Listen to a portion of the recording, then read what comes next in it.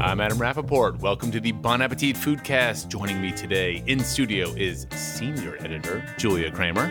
Hi, Adam. And Deputy Editor Andrew Knowlton. Hey, Adam. Hey, Andrew. I'm ready. All right. Now, why are these two people here on the 36th floor of the Bon Appetit offices? Well, because A, you work here, and B, because you guys put together the Hot 10, Bon Appetit's annual list of the best new restaurants in America, which we announce and celebrate in our September issue, which is on stands now. The question, though, is how does this whole thing come together? How do we make the Hot 10? How do we build it? And Knowlton, I'm just going to start off with you. How much weight did you gain while reporting the story? I'd say I usually put on about 10 to 15 pounds. I'd say 10 pounds. Starting in like January, February through May. So we tried to basically May 2014 to May 2015 was kind of our rough year. That's what a new restaurant is. It has to have opened within that window. Within that window. But right. You do most of your reporting, correct, guys, in that sort of January to May window. So you kind of get you're like those guys that wait till like 11 p.m. the night before a paper is due to do all your writing. Yeah, pretty much. Well, you're actually the organized one, Kramer. Is that fair to say? I'm subject to Andrew's whims. She started off organized. All right, so Kramer, I'm going to ask you some questions because Knowlton's been in this magazine for like 17 years, like literally. We've been doing the Hot 10 intensively for 4 years now where we dedicate the entire issue to it. This is your first year on board, sort of collaborating with Andrew and reporting. What was the experience like, and was it awesome to go out and eat all these restaurants, or was it a bit challenging? When I think about researching the Hot 10, I think about lying in the bed of my Dallas hotel room after I'd been out to 3 dinners and 2 bars with some guy who's a friend of Andrew's who he told me to go out with. And I had a cold, and every time I kept having to fly places to research, and so I couldn't kick this cold. And I'd been to a lot of really good restaurants, and I went to some good places in Dallas, but I hadn't found anything like truly amazing. And I just woke up and I just cried. You woke up like that morning, or like that morning after just tearing apart Dallas the night before, going to so many places. I rode on some guy's motorcycle. It was like an amazing night. Wait. All right, wait. All right. You rode on some guy's motorcycle. Yeah, well, so one of the funny things about that I never expected about doing this research is the people that you meet. So I was a restaurant critic in Chicago for 5 years. That's at Time Out Chicago. Correct. So, I thought that I had some good experience with going out to eat a lot, which I did all the time in Chicago. That was nothing. Everyone's always like, "Oh, food critic, that's the best job. Whoa, I want to do that. Like, that's so awesome." Like, but it's not easy, correct? And give me some examples. You're coming into a city, and you only have 1 or 2 nights there. And Andrew and I have an advantage because A, we get to travel to all these cities, which is awesome. B, this year there were 2 of us. So if we found anything that was exciting, the other one could go back and check it out for a second time. And usually just to jump in for the listener's sake, you guys have sort of vetted these restaurants even before you get there. You call your friends and contacts in these various cities. You're reading online blogs. You kind of know who the sort of who people are chattering about. Right. That's when people always ask me, how do you find these places? Yeah. And I'm like, that's literally our job. All right, back to the guy on the motorcycle. It was super fun, but it's like extreme dining because you go to one restaurant, you really enjoy it, you have a nice meal, you think this is great, and then you realize, oh, I have to go to another restaurant after this. Let's get to the Hot 10. I'm going to run down the 10 award winners, and you guys are each one of the 2 of you is going to give me a sort of a quick bio on each place. All right? Okay. All right. Coming in at number 10 from the great city of Indianapolis, Indiana, Milktooth. Which I love that name, but what the hell is Milktooth? Milktooth is the restaurant that convinced Andrew that he likes brunch. Wow. How and how'd that happen? I don't get it. I hate brunch. Kramer came back from Indianapolis and said that there was this great brunch place that was doing kind of interesting Japanese kind of world stuff. But the thing that she really loved was all the baked goods from the pastry chef there. So this is a breakfast, lunch place, brunch. It's packed all the time. Literally just 7 a.m. to 3 p.m. That's it. And just beyond your kind of eggs Benedict, beyond the pancakes and waffles. And everyone's happy to be there. It's not like this place where the waiters are miserable and there's a bunch of people just wanting free mimosas, you know? Yeah. It feels like this is the reason they exist. It's not a half-assed or afterthought for them. It's great creative cooking, cool drinks program. Great drinks. All right, number 9, Manolin in Seattle, Washington. So totally unexpected. I went to Seattle hoping for another restaurant. Didn't really pan out, which happens. But on my last night, I was like, screw it, I'll go to this place. It had gotten kind of mixed reviews from some friends and some press, but I was kind of blown away. It's a trio of people who used to work with Renee Erickson, who owned some of my favorite restaurants, not only in Seattle, but the Planet, Walrus and the Carpenter, which was on our top 10 list a couple years ago, and then also the Whale Winds. Yep. So they have learned from the master and have run with it. Like her, they focus on seafood, halibut and oysters, but they give it a different twist. It's got slightly, I know it sounds weird, but a Caribbean kind of slant to it, kind of. But this is just like another one of those funky places, U-shaped bars, which were big this year. Like all these on the list, I think the number one criteria for us is just passionate people doing what they love. All right, number 8, Rintaro in San Francisco. San Francisco has had a amazing year for restaurants. I probably could have come up with a top 10 just in San Francisco. Is that good? Yeah, and we announced our 50 nominees for the best new restaurants online. We announced it on August 3rd. And how many restaurants were some? The most of any city, which was 6. Yeah, that's which is a lot for one city. So Rintaro is Sylvan Brackett, who used to work at Chez Panisse for quite a long time. Born in Japan. His mother's Japanese, and kind of always had this dream to open up an izakaya, which is basically like a Japanese pub. His father built pretty much the entire restaurant by hand. You know, the bar was sitting in their backyard since 1970 or something like that. The walls are made from mud. Wait, what? Explain the bar.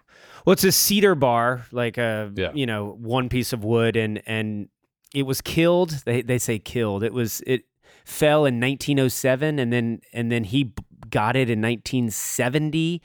Sylvan's father, and had just been sitting back in the backyard waiting kind of for this restaurant. So when we say in the story, like, this restaurant was 100 years in the making, it's true. Very cool. Very cool. Like, so many Americans, we think sushi when we think Japanese food. Definitely. This is not sushi. This is more robust and lustful and delicious. All right, number 7. I love this one. I want to go here. From the home of I don't want to say the home, but the alma mater of the NBA MVP Steph Curry in Davidson College, Davidson, North Carolina, the restaurant Kindred. I love this place too. This is a really kind of quintessential small town restaurant that exceeds all of your expectations. The chef is Joe Kindred, and perfect last name for a family-run restaurant.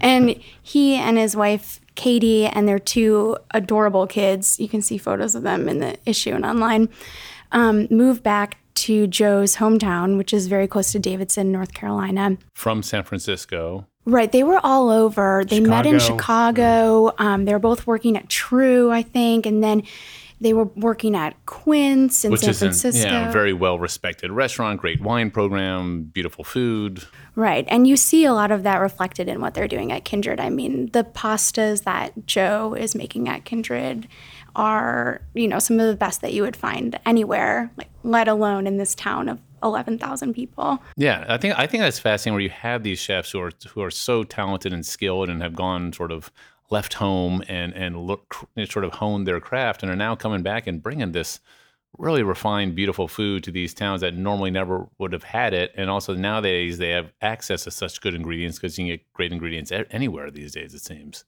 All right, number 6, Austin, Texas, because I feel like we always have a restaurant from Austin, Texas, but that's because they've got great restaurants. They got a lot going on. A lot happening. Daidue. Oh, you pronounced it right. Yes, I like my Italian. So Jesse Griffiths used to own a supper club, opened a farmer's marketplace where he was doing a lot of meat, like a lot of venison and wild boar. And then he opened his brick and mortar place, which is a butcher shop in the front. And then all that meat that they serve, kind of that they butcher there, he cooks it over live fire. It's kind of like real Texas cooking. You know, there is Texas cuisine beyond Tex-Mex and barbecue, and this is it. Most of the ingredients come within 200 miles. We focused in this story on his favorite protein, which is not beef or lamb or what you might think. It's chicken. So we kind of broke down all his like tips and tricks, what he does with chicken. All right, number 5, Parachute in Chicago. Even if I weren't from Chicago, I would say this is a very special restaurant with a husband and wife pair who are the chefs. Lots of husband and wife teams. Yeah, a lot. Who are doing their spin on Korean food, but even that is not really the full description of what they're doing. It's just incredibly creative and a sort of understanding of how flavors work together it sort of transcends any sort of easy definition by cuisine type. You can't just say it's Korean. This is modern American cooking is what this is. With an Asian spin. And I was there last year with you guys, and just a really fun restaurant also. Very lively, sort of fun place. And two things you have to order is the bibimbap, which is kind of the Korean bowl that has various proteins on top. Of rice. And then the bing bread, which is basically a deconstructed baked potato. But in bread form. It's the best thing you'll ever eat all year. All right, number 4, the only restaurant from New York City, Samiya in Brooklyn. Samiya is a very intimate tasting menu only restaurant that is not vegetarian, but does some of the most interesting things with vegetables that I've ever encountered. I think what they're saying these days is vegetable forward, and it's this is just like a counter, correct? Another one of these counter restaurants. 18 seats, U-shaped counter. Yeah. Jinx. $75, a bunch of courses. The bread course comes like course 6. That's amazing. The desserts, again, they're not husband and wife, but they're a couple. It's hard to work in a restaurant, I think, and that's why there's so many couples now working in restaurants, because if not, they're not going to see each other, probably. This is, again, I think a quintessential Bon Appetit pick in a lot of ways, like, you know, small, Brooklyn, kind of quirky, does one thing and does it really well. This is the reason that I go out to dinners, because I can't get that food at home. I can't make that food at home. No, exactly. You know?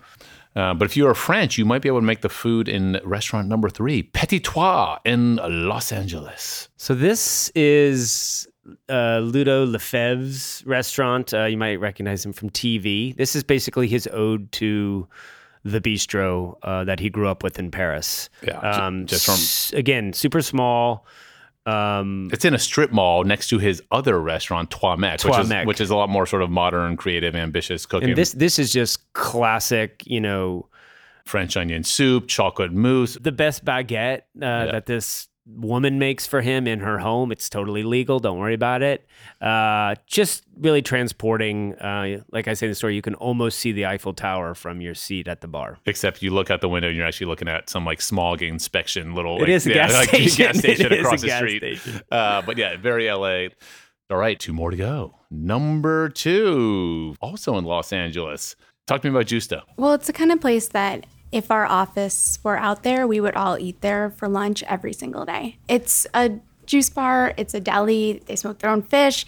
They have all their own, meats that they smoke also for their sandwiches.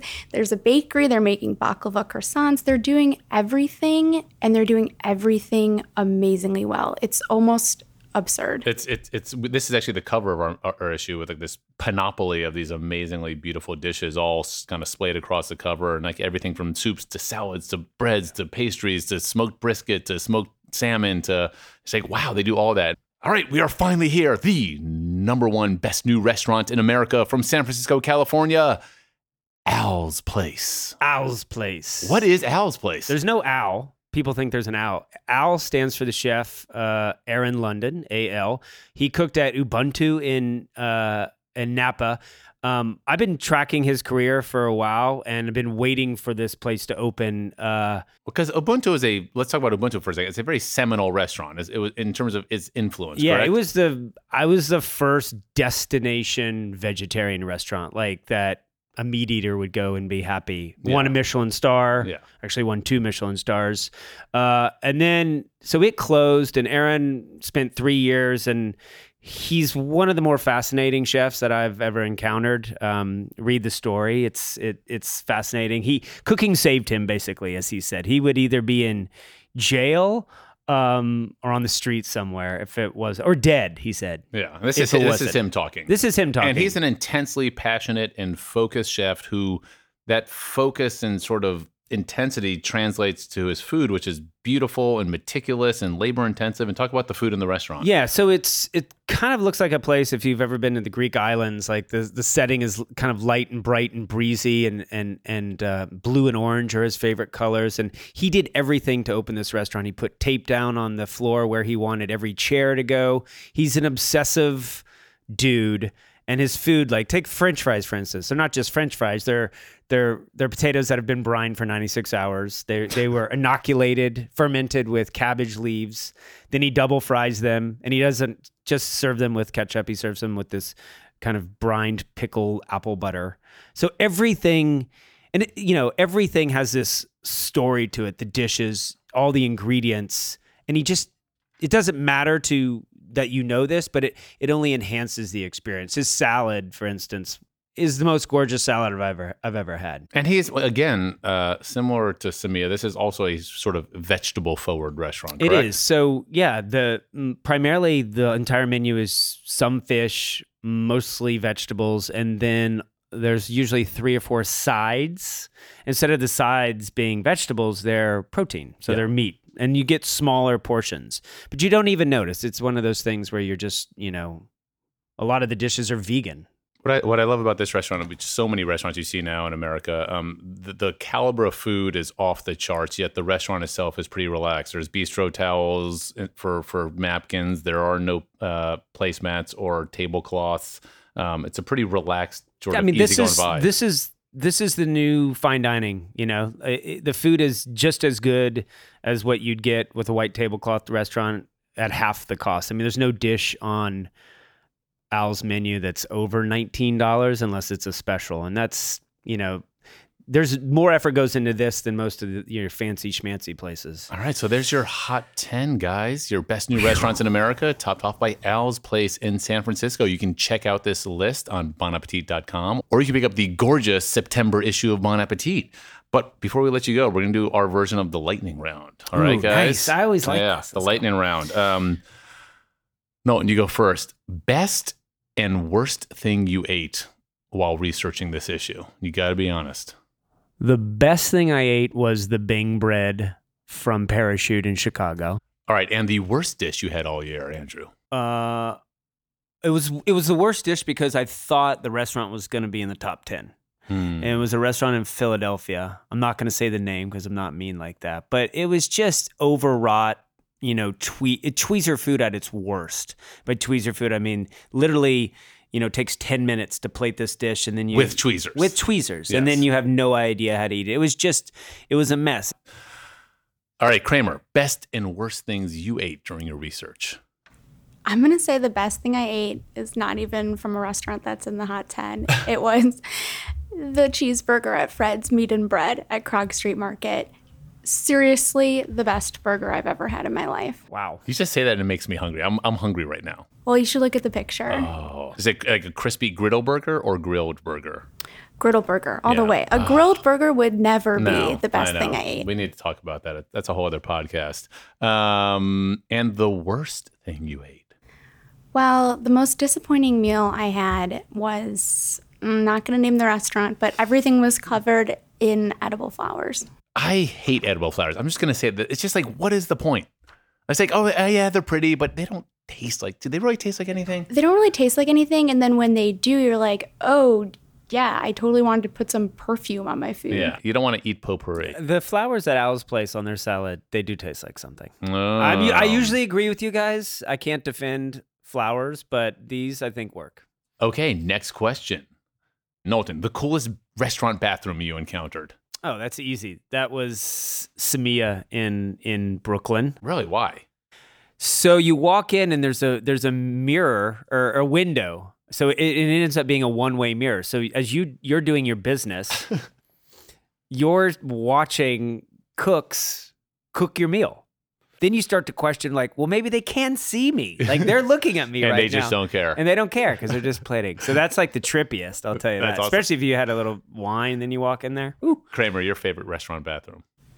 Oh, I have to come up with another bathroom. Yeah. How about the gray? Oh, the Gray is a restaurant in Savannah, Georgia. It used to be a Greyhound bus terminal. The person who took it over restored it with incredible attention to how it used to look and how the building used to function. And the bathrooms, because this was a bus terminal in the South, the bathrooms were segregated. And so there were bathrooms for people of color on one floor, and then there were bathrooms for white people on another floor. And what they did at the Gray is they're not like making it into a museum, but in the area where these bathrooms for people of color were, they put these incredible black and white photos from this Savannah Baptist church in the 70s or something all over, and they talk about the history of the space. And I got up to go to the bathroom, and I was like, I got back to the table and I'm like, oh my God, everyone needs to go to the bathroom right now and look at this. That's awesome. Like bathroom as history lesson. Yeah. Very cool. All right. Knowlton, best dessert you had all year? Best dessert. I'm not a dessert guy. I usually like a dessert that comes in a rocks glass and is brown and it's called whiskey. But I would say this year was in San Francisco at a place called Liho Yacht Club. Which is instead of a baked Alaska, it's called a baked Hawaiian. And it's this kind of meringue thing that's toasted on top. And then on the inside is kind of a mango sorbet. I'm not usually that, but there's something about this dessert, especially after you have somewhat heavy food that they serve. Liho is on the top 50, but that was probably my favorite dessert. Kramer, you got one? It's so hard to choose. I'm literally the opposite of Andrew. If I don't have dessert at dinner, like what's the point? You throw a tantrum? Just don't say that one dessert because I will laugh you out of this. I'm gonna say it. I'm gonna say it. What is it? Great. I want to hear it. I had I had 3 incredible desserts at this restaurant called Heyday, which is one of the 50 nominees. And where is that? It's in Minneapolis. And the one dessert that sounds so weird but was so good was a sunchoke sundae. Ooh. So wait, explain that to me. Well,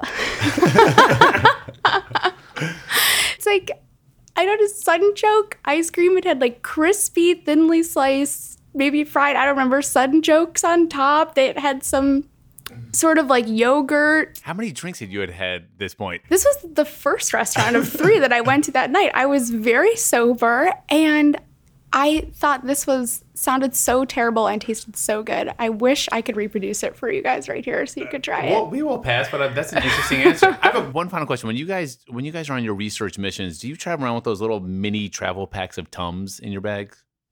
Not many. I have a whole big jar of them. Big jar of them? Yeah. Kramer? No, I just cry. All right. Thank you, guys. Thank you for listening to our special Hot 10 episode of the Bon Appetit Foodcast. That's Julia Kramer, and that's Andrew Knowlton. Thanks very much. Tune in next time.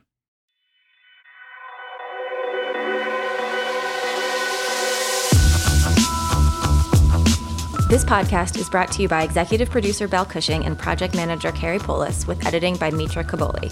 The theme music is by Valerie and the Greedies. Tune in every Wednesday for a new episode on iTunes, Stitcher, or wherever you get your podcasts. Thanks for listening.